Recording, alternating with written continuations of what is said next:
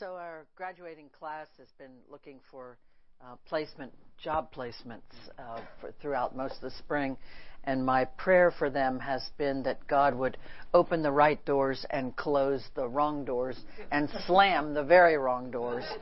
And so that we've all laughed about that because they have, there's a place for everybody. That the church needs people, needs talented young leaders, and so that they'll all have a place. But the process of finding it is hard. And so I think that's my prayer for us this morning as I think about the conversion of Saul to Paul, from church persecutor to church planter, that for all of us, that when we're going in the wrong direction, God will spin us around in our tracks and put us on the right road. So let's, in that spirit, let's pray. Holy and gracious God, we give you thanks once again for bringing us together. We thank you for the excitement that so often happens this time of the year as young people especially graduate from schools and seek to find their way. We ask your blessing upon them. We ask your blessing also upon those who sent them, both mothers especially and fathers, that they would guide gently and gracefully as the young people find their way. We ask for ourselves also that you would open the right doors and shut the wrong ones. When you see us headed in the wrong direction, in a path that will lead to nothing good or that will bind us in some way, that will make us less able to serve you, we ask that you would turn us right around, call us back to yourself, remind us of your love, all with your wonted kindness and gentleness as far as possible, but if necessary, then with a 2x4. We ask all these things in your own holy name, through Jesus Christ our Lord. Amen. The 2x4, you all know that joke, right? The man with the donkey who says, I always want to be very, very kind to your animal, and walked up and then hit the animal on the head with a 2x4, and the friend said, that's not being kind. Said, well, first you have to get his attention. So that's what happened to Paul. That's what happened to Saul, who became Paul. God acted in loving kindness to free him from his terrorist self, but first had to hit him over the head with a 2x4. Actually, he did. It wasn't that drastic. It was still a kind way of being stopped, but it was a wall. It was a wall. Absolutely cannot go any further. Stop. And sometimes that's what it takes for somebody with the kind of energy and drive and single-minded tunnel vision that Saul had until God stopped him. So that's our story for today.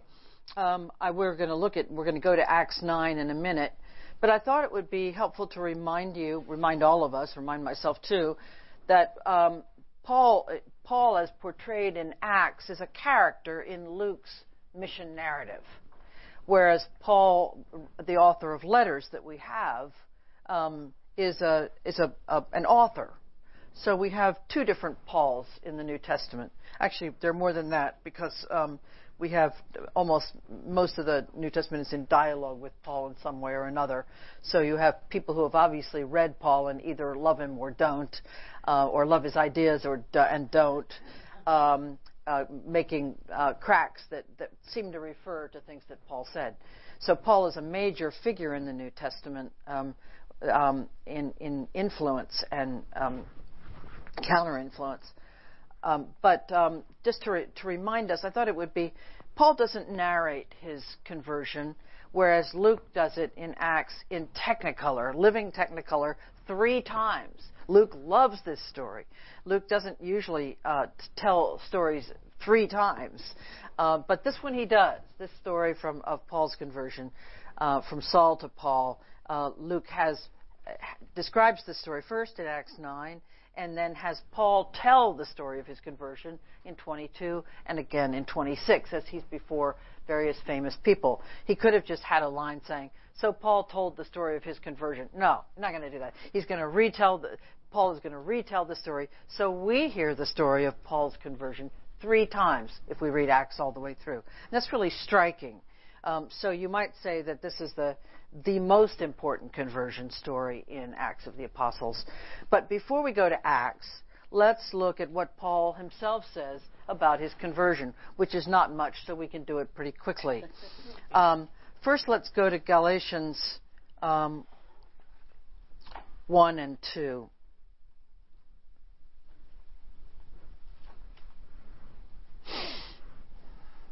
Who's got a page number? Sword drill. Who's the sword drill? 177. Good for you. I'm no good in the Old Testament. All right. We may have 2 different Bibles going here. 176. Okay, 176 and 1. What was your number? 76. 176. Okay, good. All right. Everybody there? All right.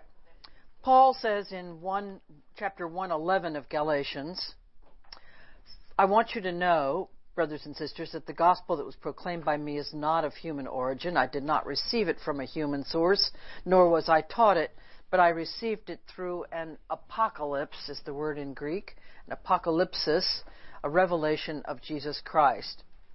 An apocalypse, as you remember, it means a drawing back of the curtain, an unveiling. So it was hidden to Paul at first, and then it was revealed. And then he goes on to explain what he means by what he learned about the gospel through an apocalypsis of Jesus Christ. You have heard, no doubt, of my earlier life in Judaism, as opposed to his present life in Judaism. I was violently persecuting the church of God and was trying to destroy it.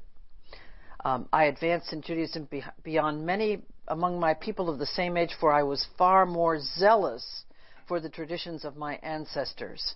But when God, who had set me apart before I was born, thank you, Jeremiah, and called me through his grace, was pleased to reveal his Son to me, so that I might proclaim him among the Gentiles, I did not confer with any human being, nor did I go up to Jerusalem to those who were already apostles before me, but I went away at once into Arabia, and afterwards I returned to Damascus.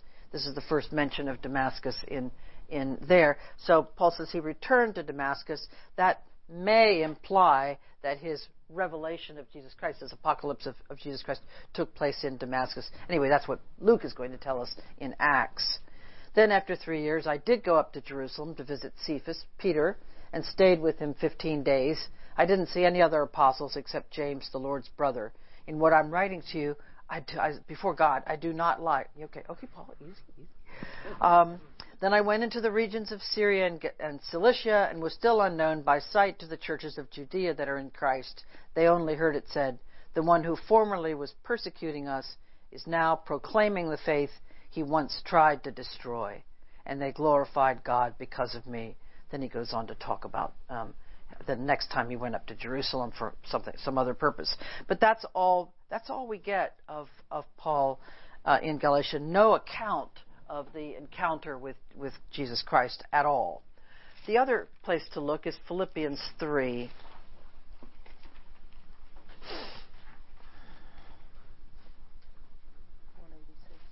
(186), good, well spotted. Where Paul is in talking about people who are boasting about their adherence to the law. He says, look, if anybody's boasting, I can boast more than anybody. He sounds a little bit like Donald. Sorry. Even though I, too, have reason for confidence in the flesh. And then so here's verse 4, the second half. If anyone else has reason to be confident in the flesh, I have more. Circumcised on the 8th day, a member of the people of Israel, of the tribe of Benjamin, a Hebrew born of Hebrews, as to the law, a Pharisee, that is the strictest part, as to zeal, a persecutor of the church, as to righteousness under the law, blameless. Yet whatever gains I had, these I have come to regard as loss because of Christ. More than that, I regard everything as loss because of the surpassing value of knowing Christ Jesus, my Lord. For his sake I have suffered the loss of all things, and I regard them as rubbish, in order that I may gain Christ and be found in him, not having a righteousness of my own that comes from the law, but one that comes through faith in Christ, or the faith in Christ, or the faith of Christ, the righteousness from God based on faith. I want to know Christ and the power of his resurrection and the sharing of his sufferings by becoming like him in his death, if perhaps somehow I may attain the resurrection from the dead. Not that I already have, but I press on, and you know that passage. So that Paul says even less in Philippians 3 than he says in Galatians 1 and 2, but he does mention, though, that as a test for zeal, he was a persecutor of the church. So I want to talk a little bit about what Paul means by zeal in Philippians 3 and in Galatians 2. I was far more zealous for the traditions of my ancestors. The kind of zeal that Paul is talking about probably involves violence. Violence to idolaters, violence to those who are not following the will of God. And my reason for saying that is that in the encounter of Elijah and the priests at Baal that takes place on Mount Carmel in 1 Kings 19, you remember that famous story where there's a standoff there on top of the mountain between Elijah and the priests of Baal about who can cause fire to come down from heaven. Right after that story, Elijah goes out and slaughters a whole bunch of priests of Baal. Moses, in Exodus 32, right after the golden calf incident, he comes down the mountain and hears what his assistant says sounds like battle. And Moses says, no, it doesn't sound like battle. They go down, it's a big party. They're all dancing around this golden calf. And Moses looks at Aaron and says, well, they said they wanted a god, so I said, give me your earrings. I put them in the oven, and out came this golden calf. So, we thought maybe it was okay to worship it. We didn't, nobody'd seen you for 40 days and 40 nights, and Moses was not pleased with that account or with Aaron, and he put the mix. He ground the golden calf up into gold dust, put it in water, and forced the people to drink it. And then he rounded up a bunch of people, and they had a massive slaughter of the Levites. And Moses was carried out, I said, 300 people slaughtered that day. So in both of those stories, the Moses, Israel's greatest prophet, and Elijah, a new Moses, a great prophet like Moses, violence and loyalty to God, against idolatry results in violence if necessary. And then there's the story of Phinehas in Numbers 25. That's one much less known. So let's go there for a minute. Phinehas is described as being zealous for the Lord. He has God's approval in this story. It's a story I wish were not in our Holy Scriptures, but every tradition has violent stories in its Scriptures, and the trick is not to get rid of them, but to talk about how to deal with them, how to read them, how to interpret them. So here we are at Numbers 25, the worship of Baal of Peor. While Israel was staying at Shittim, the people began to have sexual relations with the women of Moab, the Moabites. These invited the people to the sacrifices of their gods, and the people ate and bowed down to their gods. So Israel yoked itself to the Baal of Peor, and the Lord's anger was kindled against Israel. The Lord said to Moses, take all the chiefs of the people and impale them in the sun before the Lord, in order that the fierce anger of the Lord may turn away from Israel. And Moses said to the judges of Israel, each of you shall kill any of your people who have yoked themselves to the Baal of Peor. Just then, one of the Israelites came and brought a Midianite woman into his family in the sight of Moses and in the sight of the whole congregation of the Israelites, while they were weeping at the entrance of the tent of meeting. When Phinehas, son of Eleazar, son of Aaron the priest, saw it, he got up and left the congregation, taking a spear in his hand.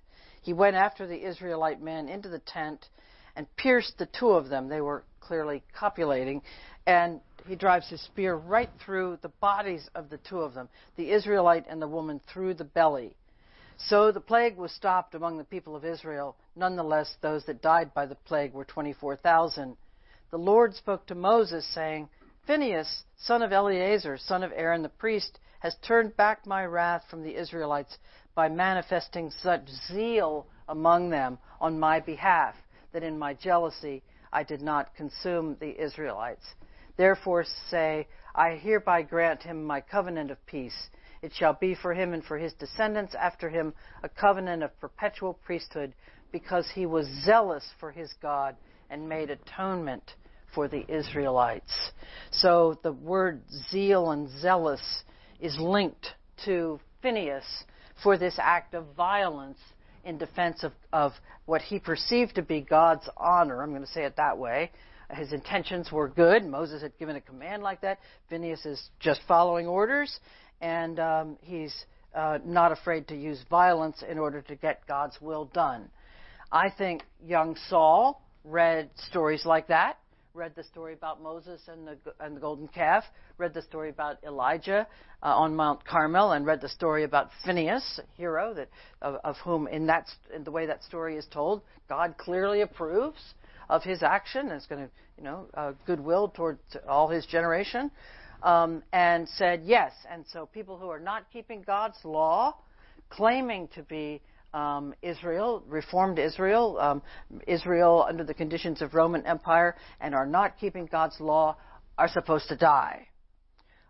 My students are sometimes shocked when I say that I have no problem thinking about Paul flying a plane into the World Trade Towers for the sake of God, against these pagans, against these people who are not obeying God's law. It is possible to become so enamored of your own cause that the means justify the ends. That whatever it takes for God's will to be done. Now, if we stop and think about this philosophically for a minute, the problem is not zeal for the Lord, is it? I hope we're all zealous for the Lord. The problem is taking into our own hands in a violent way the punishment that is vengeance is mine, says the Lord in a couple of places in Scripture. So let God do the deciding about who lives and who dies, rather than those. You can care deeply about the ways of God and not pick up a sword. Christians remember how bad we looked as a result of the Crusades. In the name of gentle Virgin Mary, somebody takes a sword and drives it through the head of an infidel, and as I say, every religious tradition has to struggle with traditions and texts around violence. It isn't, and it isn't just monotheism either. So there's the word on the street out there is that the problem is monotheism. So the three monotheistic religions, Judaism, Christianity, Islam, are the ones that somehow people get crazy for the Lord and get violent and start killing people. But I went to Myanmar in January, and we saw militant Buddhists. If you go to India, you'll see militant Hindus. So it's every religious tradition that I know of. Every major religious tradition has to struggle with this. So I want to preface that to these comments. I wouldn't want you to go away thinking that first century Judaism was especially violent. Paul is an exception. He's zealous. He's pig-headed. He's single-minded, focal vision, tunnel vision, like Phinehas. He's a character like Phinehas, and would have presumably stayed that way, except God had other ideas. Yeah, good. Judas was supposedly a zealot, and that might fit with this kind of zeal. But I've also heard that Jesus may have been a zealot. Is there some difference between being a zealot and being... Jesus was crucified between two bandits, zealot. As one person's freedom fighter is another person's treason, a person who commits treason. And the problem is that they overlap. Bandits and and zealots because you couldn't attack. Rome was huge. You couldn't attack Rome directly. So you lived up in the hills and you would swoop down in sort of guerrilla warfare to attack Rome as you could, and then go back up in the hills where it was safer. But you needed provisions. So you would also liberate things from people who were going near your hill, and so you're a bandit in order to make a living, so you can be a freedom fighter / zealot. I don't think Jesus was a zealot. There's so many biographies of Jesus and so many ways of describing Jesus, and you have to sell books, and any book with Jesus in it, especially if it makes a controversial claim, will fly off the shelf. Still, this is good news for us. That means there's mission field out there for us, but it is a problem sometimes trying to keep our own story straight. I also don't think, though, that you could. It's hard to make a case that Jesus was an absolute pacifist too. Sorry. Well, but yeah, in John's Gospel, Jesus made a whip of cords to drive out the money changers in the temple. In the other two, he turned over some tables and spilled some coins. I don't know. Nobody was killed in that. I think when we're talking about zealots, we're talking about the sicarii, were people who carried daggers. They were assassins. So how you get to Rome, the all power, is you take out a Roman here and there where you can with a dagger. I don't think that's who Jesus. That's the accounts that we have from the Gospels don't really give a lot of credence to that sort of violence. There are just one or two texts. There's one text in Luke where Jesus says, "Before I told you that not to have swords, but now I'm telling you that you should have a sword." And the disciples say, "Lord, here are 2 swords," and Jesus says, "That's enough. 2 swords isn't very many." So this is right before the arrest, and so it's a puzzling text. Nobody knows quite what to make of it. It's the only thing we have like that. For the rest of the rest of the Gospels, insofar as they're biographies of Jesus, and they're sort of something like that, but they're also theological reflections on Jesus from several years, 30-something years later, usually. We don't get that picture of Jesus. It's complicated. So I can't say beyond a shadow of a doubt that he wasn't a zealot. I don't think anybody could say beyond a shadow of a doubt that he wasn't anything. We don't have enough evidence, but it doesn't look like it. Does that help? Can I ask why? Yeah. Why did Jesus? He had the, road to Emmaus conversion or whatever on the road. Why did he go? Saul or Saul, yeah, I'm sorry. yeah, that's Damascus. Why, yeah, Damascus. Okay. Why did he go away for 3 years before he? Yeah, he's making the point in Galatians that he did not confer with the pillars of the church in Jerusalem, and that's going to be an important part of his argument in Galatians. Somebody seems to have been saying that Paul learned everything he knew from Peter, James, and John in Jerusalem, but he seems to have forgotten it. Paul's saying, "Excuse me, I didn't learn it from Peter, James. I learned it from Jesus Christ." So that's part of his narrative. There serves a point in his argument in Galatians. We don't know a whole lot about what happened to Paul early. He says that he wasn't known to the churches in Judea. That's that whole southern area around Jerusalem. That they just heard rumors that he had done a 180-degree about-face. So that's all we get. We don't know why he went into Arabia. We don't even know what he means by Arabia. Arabia is a big place in the Roman Empire. So we wish we knew more. When we get there, we're going to ask him lots of questions. I have a long list. That will be one of them. What? He's yeah. from Tarsus, right? Which is right. Turkey, right? Turkey. Yeah. Right. Or northern.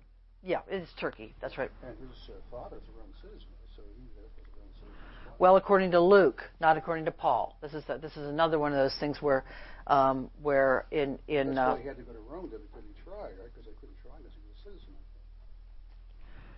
And Paul appeals to the emperor. That's why he goes to Rome. He has the right to appeal to the emperor. Yeah, this is Luke's Paul.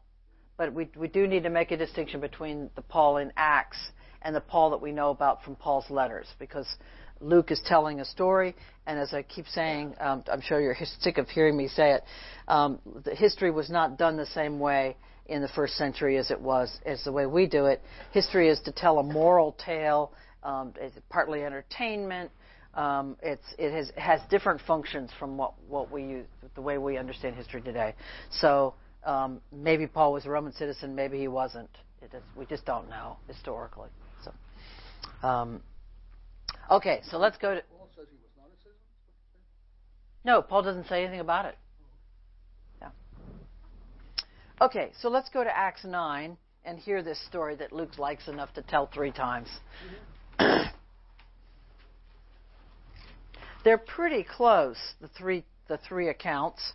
Although there is, in the third account, there's something that isn't in the others that I do want to make sure we mention. All right, so we're in Acts 9.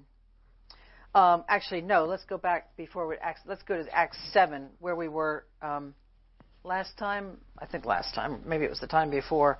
At the end of the story of the stoning of Stephen, so 7:57. They covered their ears, and after this long sermon that he's just given in most of chapter 7, they covered their ears, and with a loud shout, all rushed together against him. Then they dragged him out of the city and began to stone him. And the witnesses laid their coats at the feet of a young man named Saul.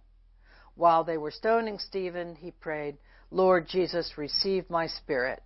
Then he knelt down and cried out in a loud voice, "Lord, do not hold this sin against them."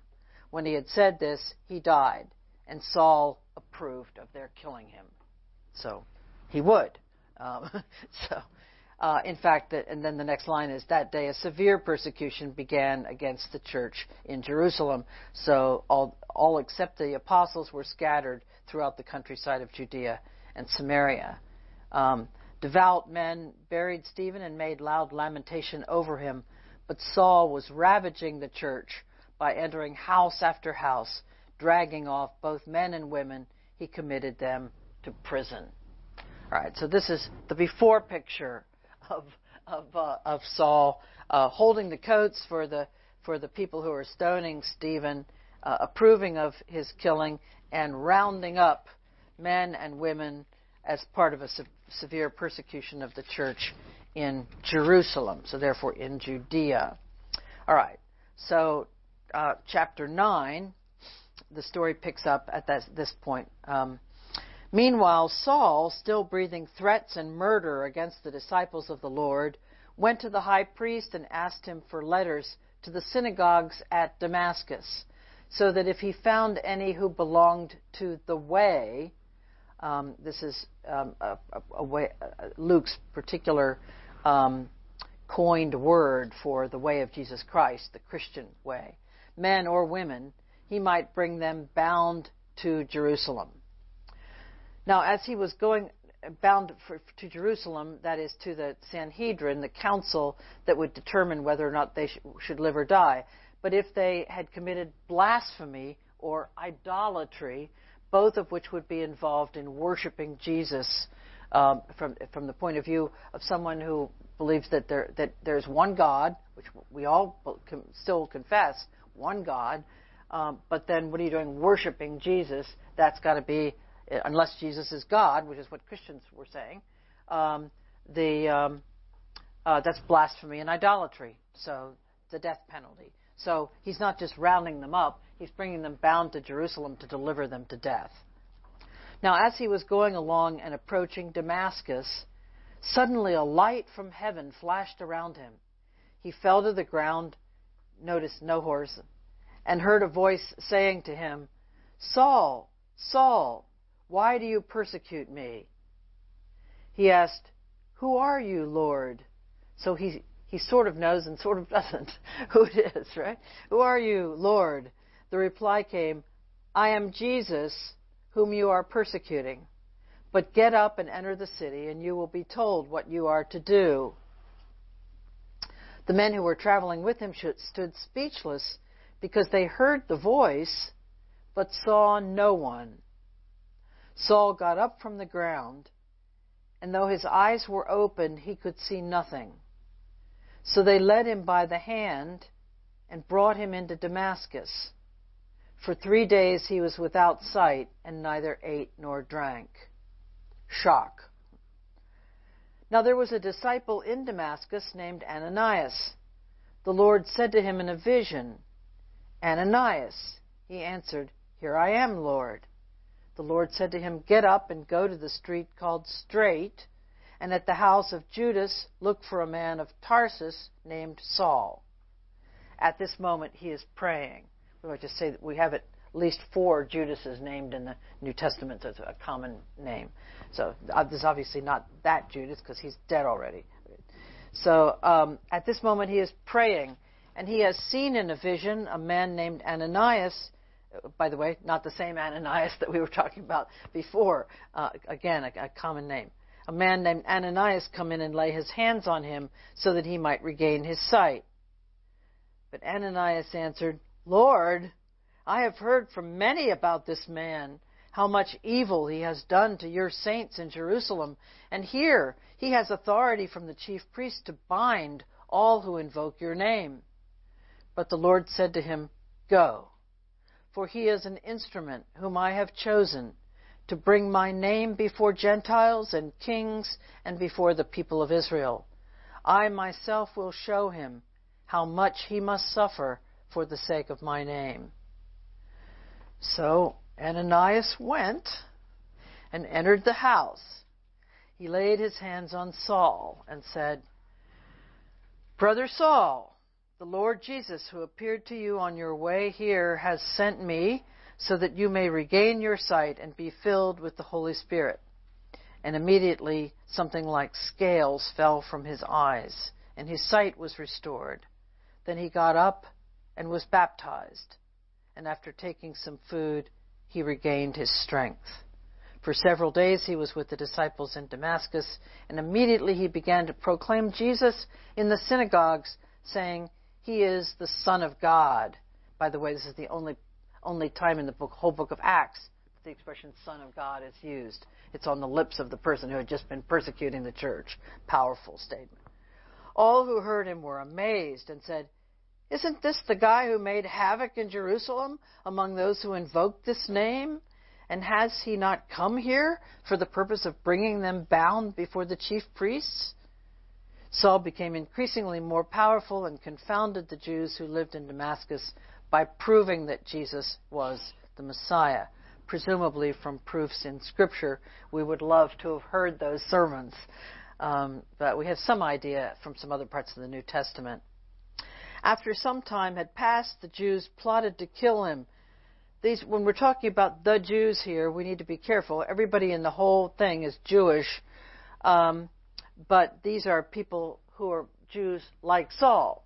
They're like the people just like him before his conversion, and so naturally he's going to be targeted, right? This would get this guy. This is apostasy. He's just gone over to the other side. But their plot became known to Saul. They were watching the gates day and night so that they might kill him. But his disciples took him by night and let him down through an opening in the wall, lowering him in a basket. So not a particularly dignified way to leave Damascus in the night through a basket down the wall. But if it works, it works. Okay.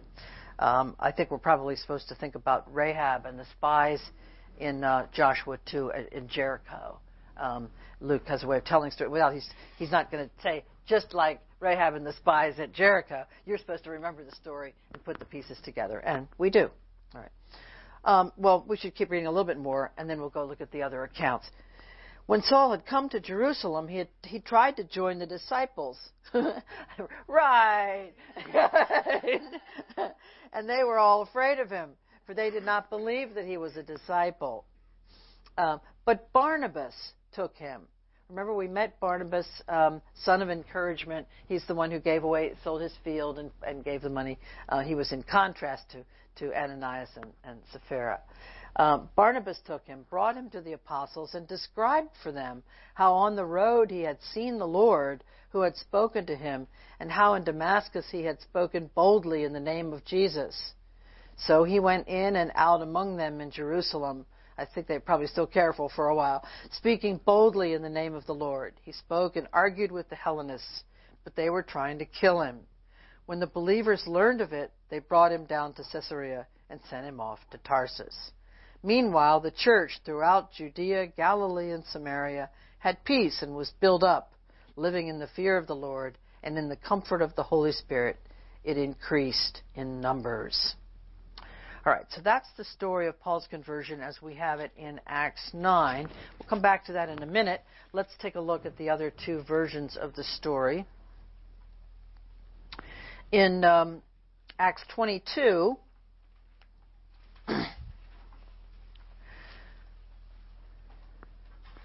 Paul is defending himself. Actually, let's go to 21.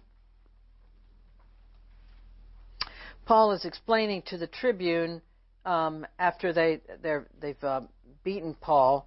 The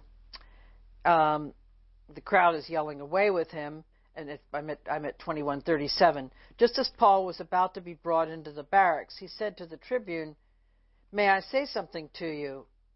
And he says it in Greek. The tribune replied, "Do you know Greek? Then you are not the Egyptian who recently stirred up a revolt and led the 4,000 assassins out into the wilderness?" Paul, "No." "No," Paul replied, "I'm a Jew from Tarsus in Cilicia, a citizen of an important city. I beg you, let me speak to the people." So he addresses them in Hebrew, and here's his story. "Brothers and fathers, listen to the defense that I now make to you." When they heard him addressing them in Hebrew, they became even more quiet.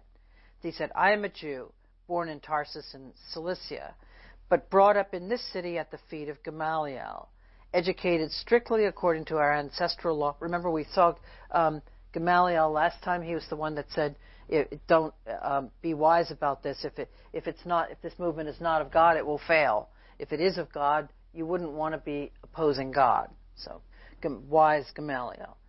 "Educated strictly according to our ancestral law, being zealous for God," there's that word again, "just as all of you are today. I persecuted this way up to the point of death by binding both men and women and putting them in prison, as the high priest and the whole council of elders can testify about me. From them I also received letters to the brothers in Damascus, and I went there in order to bind those who were there and to bring them back to Jerusalem for punishment. While I was on my way and approaching Damascus around noon," new detail, "a great light from heaven suddenly shone about me. I fell to the ground and heard a voice saying to me, 'Saul, Saul, why are you persecuting me?' I answered, 'Who are you, Lord?' Then he said to me, 'I am Jesus of Nazareth, whom you are persecuting.'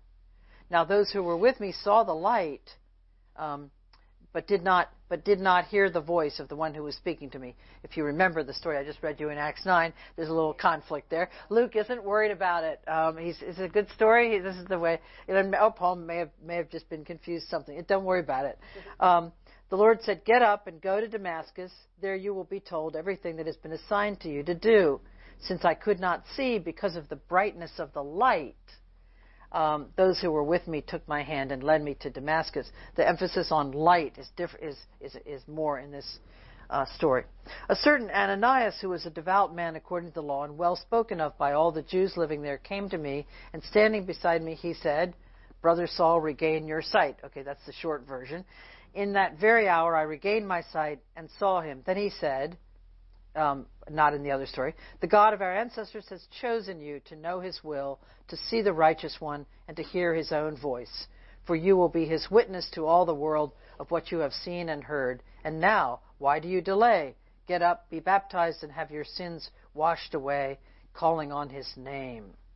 After I had returned to Jerusalem, and while I was praying in the temple, I fell into a trance and saw Jesus saying to me, "Hurry and get out of Jerusalem quickly, because they will not accept your testimony about me." And I said, "Lord, they themselves know that in every synagogue I imprisoned and beat those who believed in you. And while the blood of your witness Stephen was shed, I myself was standing by, approving and keeping the coats of those who killed him."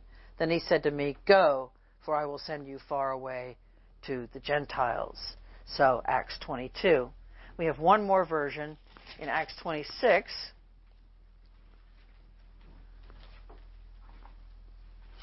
Paul defends himself again, this time before King Agrippa. Agrippa said to Paul, "You have permission to speak for yourself." Paul stretched out his hand, it's the position of an orator, and began to defend himself. With a little flattery first. "I consider myself fortunate that it's before you, King Agrippa, that I'm to make my defense today against all the accusations of the Jews. You're especially familiar with all the customs and controversies of the Jews." His wife was Jewish. "Therefore, I beg of you to listen to me patiently. All the Jews know my way of life from youth, a life spent from the beginning among my own people and in Jerusalem. They've known for a long time, if they're willing to testify, that I've belonged to the strictest sect of our religion and lived as a Pharisee. And now I stand here on trial on account of my hope in the promise made by God to our ancestors, a promise that our 12 tribes hope to attain as they earnestly worship day and night. It is for this hope, Your Excellency, that I am accused by the Jews. Why is it thought incredible that by any of you that God raises the dead?" This is so he's defense of the resurrection. Here he goes on to tell about his background. "Indeed, I myself was convinced that I ought to do many things against the name of Jesus of Nazareth, and that is what I did in Jerusalem, with authority received from the chief priests. I not only locked up many of the saints in prison, but I also cast my vote against them when they were being condemned to death. By punishing them often in all the synagogues, I tried to force them to blaspheme. And since I was so furiously enraged at them, I pursued them even to foreign cities, like Damascus. With this in mind, I was traveling to Damascus with the authority and commission of the chief priests, when at midday, so noon, same idea, so close to the second story, along the road, Your Excellency, I saw a light from heaven brighter than the sun, shining around me and my companions. When we had all fallen to the ground, I heard a voice saying to me in the Hebrew language, new detail, 'Saul, Saul, why are you persecuting me?' New word, it hurts you to kick against the goads, against the pricks. That is, if there are sharp nails or something coming out of something, and you kick against them, you're going to hurt yourself. This is only in this story. It hurts you to kick against the goads. I asked, 'Who are you, Lord?' The Lord answered, 'I am Jesus whom you are persecuting, but get up and stand on your feet. I've appeared to you for this purpose, to appoint you to serve and testify to the things in which you have seen me, and to those in which I will appear to you.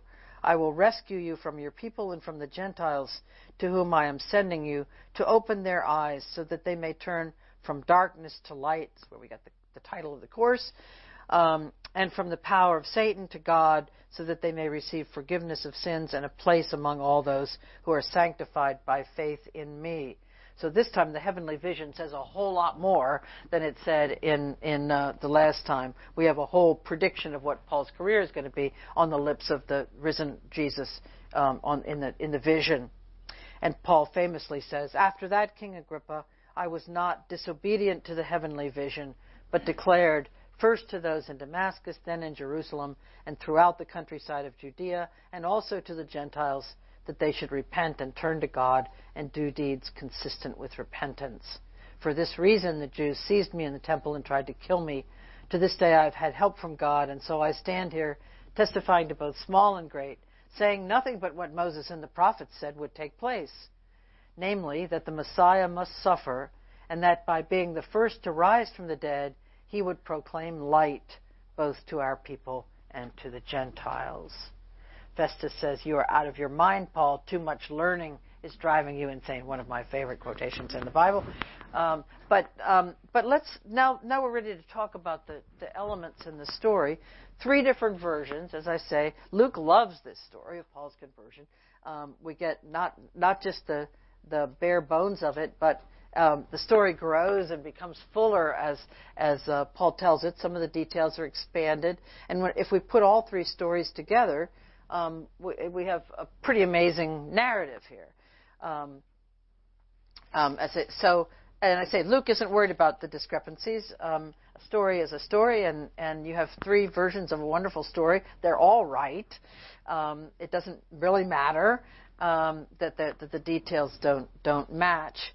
But as you listen to these stories, what what sort of response do you have? Do you find? We have this. What's your initial reaction to Saul become Paul?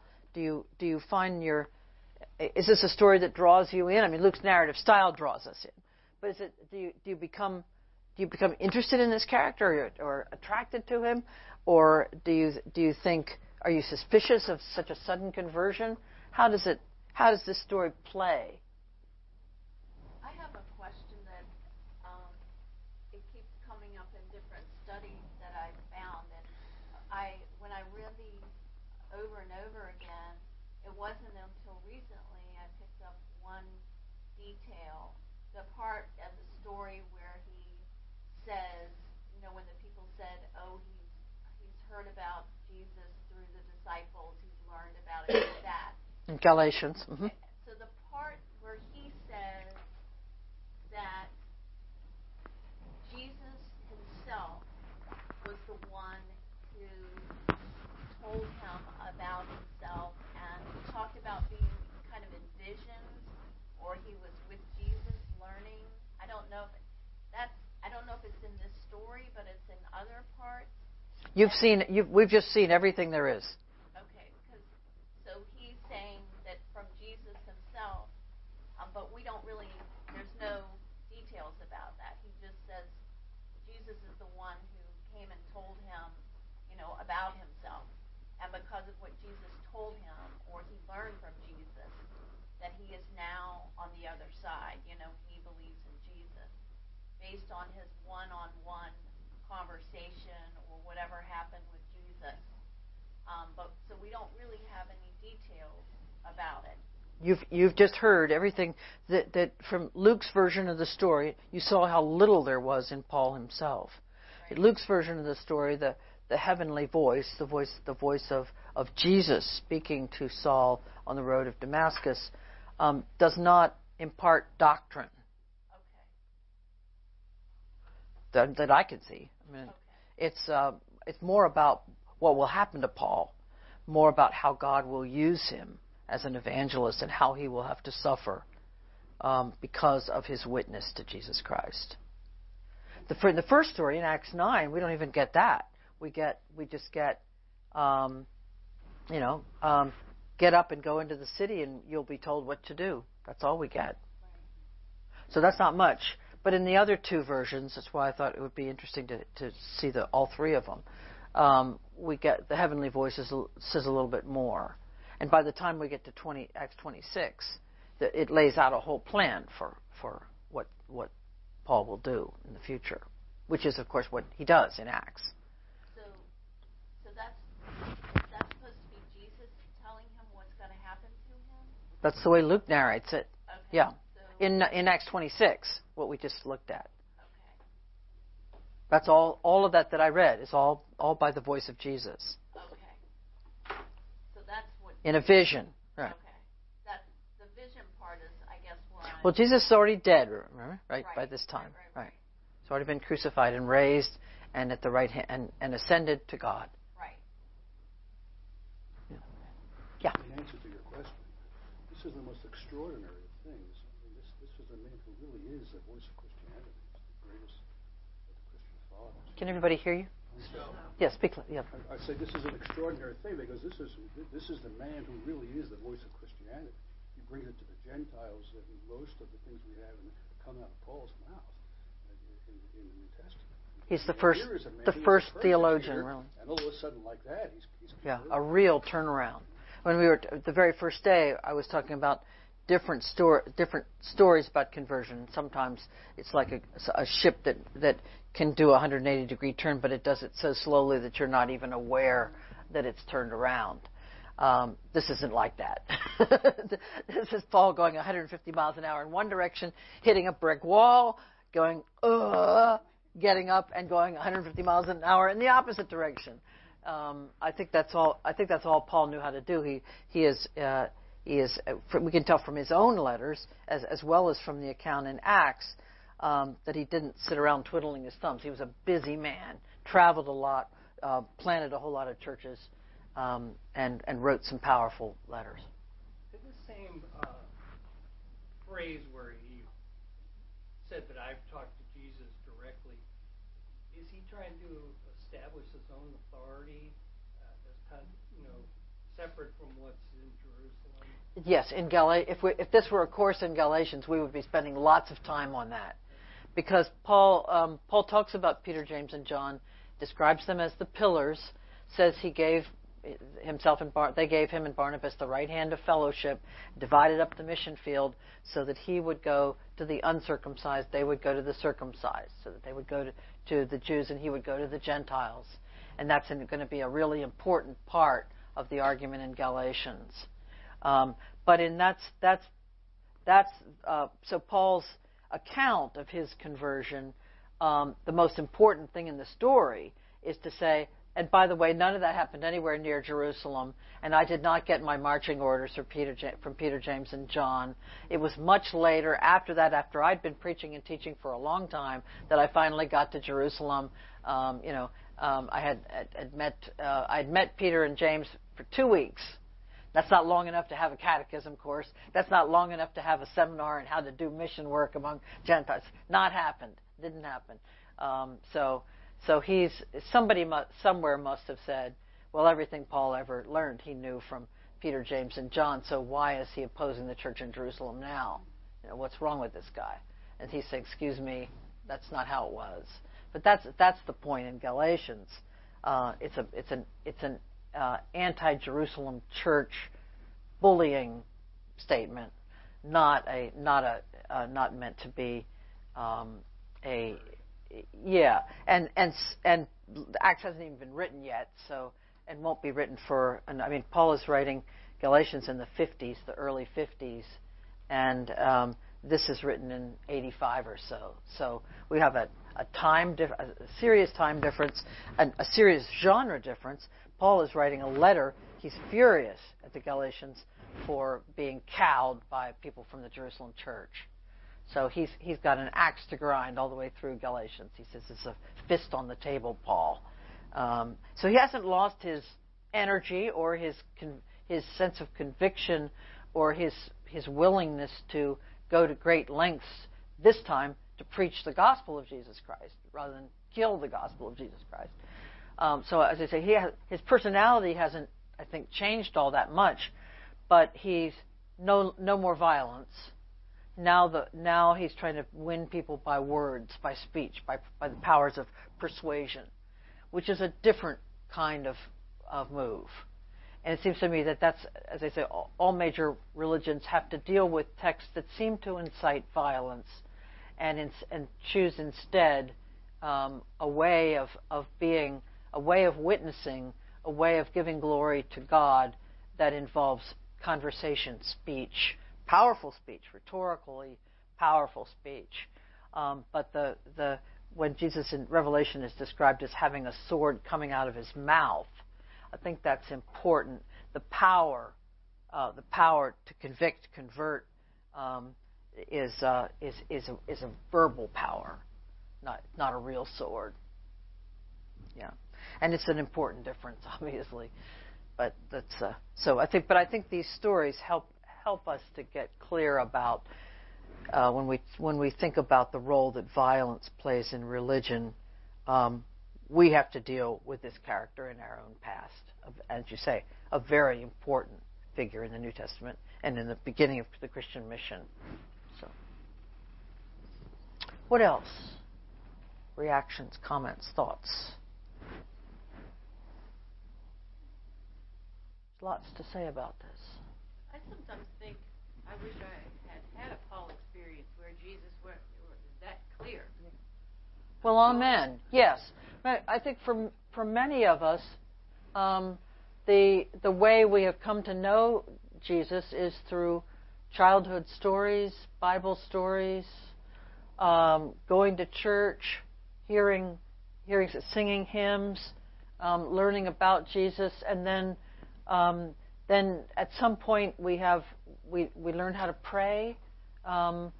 Or as children, probably the now I lay me down to sleep. Then at some point the Lord's Prayer, but it's not unusual for people, particularly people who have gone on retreats or done meditation to have encounters with Jesus, but very few. I don't know anybody who's been blinded by Jesus for 3 days and 3 nights to the kind of shock treatment that Paul had. But of course, most of us don't need it. We don't have that sort of single-minded energy that a fanatic has. A fanatic really is the right word here. Zealot may not be strong enough. We're really talking about fanatic, somebody who's and I would say terrorist, a religious terrorist. So how does somebody like that get stopped in their tracks and turned around? It may take an intervention like that. We have in the Bible both kinds of stories. We're coming up to Pentecost. We have the dramatic account of the Holy Spirit coming down on the disciples in Acts 2, the Pentecost story. But we also in John 20 have a very gentle account of Jesus with his disciples, where he breathes on them and says, "Receive the Holy Spirit. Those whose sins you forgive are forgiven. Those whose sins you retain are retained." It couldn't be more low key and quiet and gentle than in John 20, as opposed to the account of the coming down of the Spirit with flames of fire in Acts 2. And I guess we just sort of say there are people who have dramatic experiences of God, and others it's more low key and gentle. I've had some of both, so I don't think I'm quite as pig-headed as Paul is, but I have my moments. So, other thoughts, comments? I just remember Casey saying in one of her sermons that if it weren't for Paul, Christianity would have remained a distinct sect of Judaism, that it would not have reached the world. That's true. It's true. And we still have a very close relationship to Judaism, a very special relationship to Judaism, as you know, and as you have enacted, and as people are in Jerusalem right now with the synagogue. They are still there, right? No, they're back. Okay, sorry, they're back from Jerusalem. Full of stories. Paul is. He's the church's first theologian and still one of the church's best theologians. He just had an uncanny ability to preach and write letters in a way that makes the gospel come alive. He also had a willingness to stand firm and resist being pressured into saying something that was not the gospel, which is the point of Galatians. So he still had that toughness, but he can also be, and we see it in his letters. We don't see the gentleness side of Paul much in Acts. We just hear him turning around 180 degrees and going the opposite direction, proclaiming Jesus Christ until he's sent off to Rome, so where he will die under Nero. But in the letters, there's some real tenderness, softness, and love language in Paul. It's not what he's famous for, but it's there. Yeah. So. It's interesting that his character didn't change, like you said. It just turned. I guess after he got his orders from Jesus, what he was supposed to do, he just flipped over and did things that he would have not done. You know, like following the dietary restrictions and all the.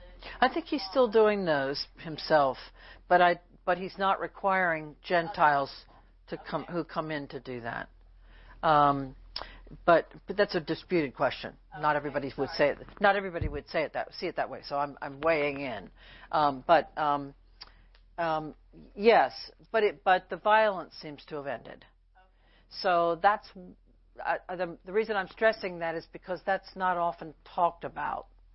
And the whether religious zeal implies violence of killing people with whom I disagree, that seems to have changed in Paul.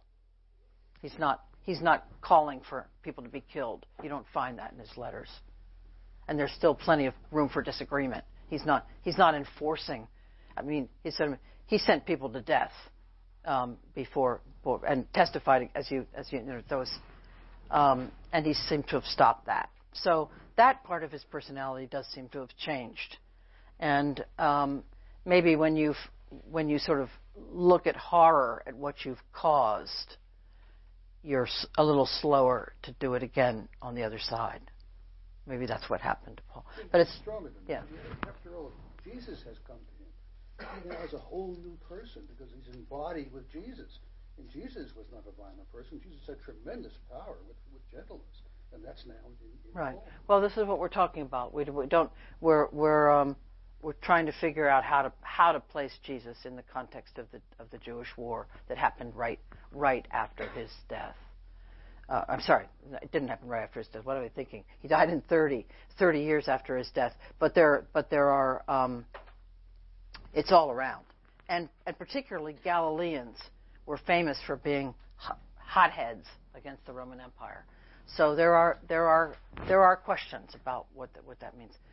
We, however, have to defer those questions because we're out of time. This always happens to us. So we have one more week. We're week 5. If you want to do homework, read Acts 10 to 15. And this is the conversion from fear of Gentiles to welcoming Gentiles. So we'll hear more about Paul and Barnabas and more about Peter, how Peter changed his mind about that. So that's what we'll be doing next week. I now look forward to seeing you then.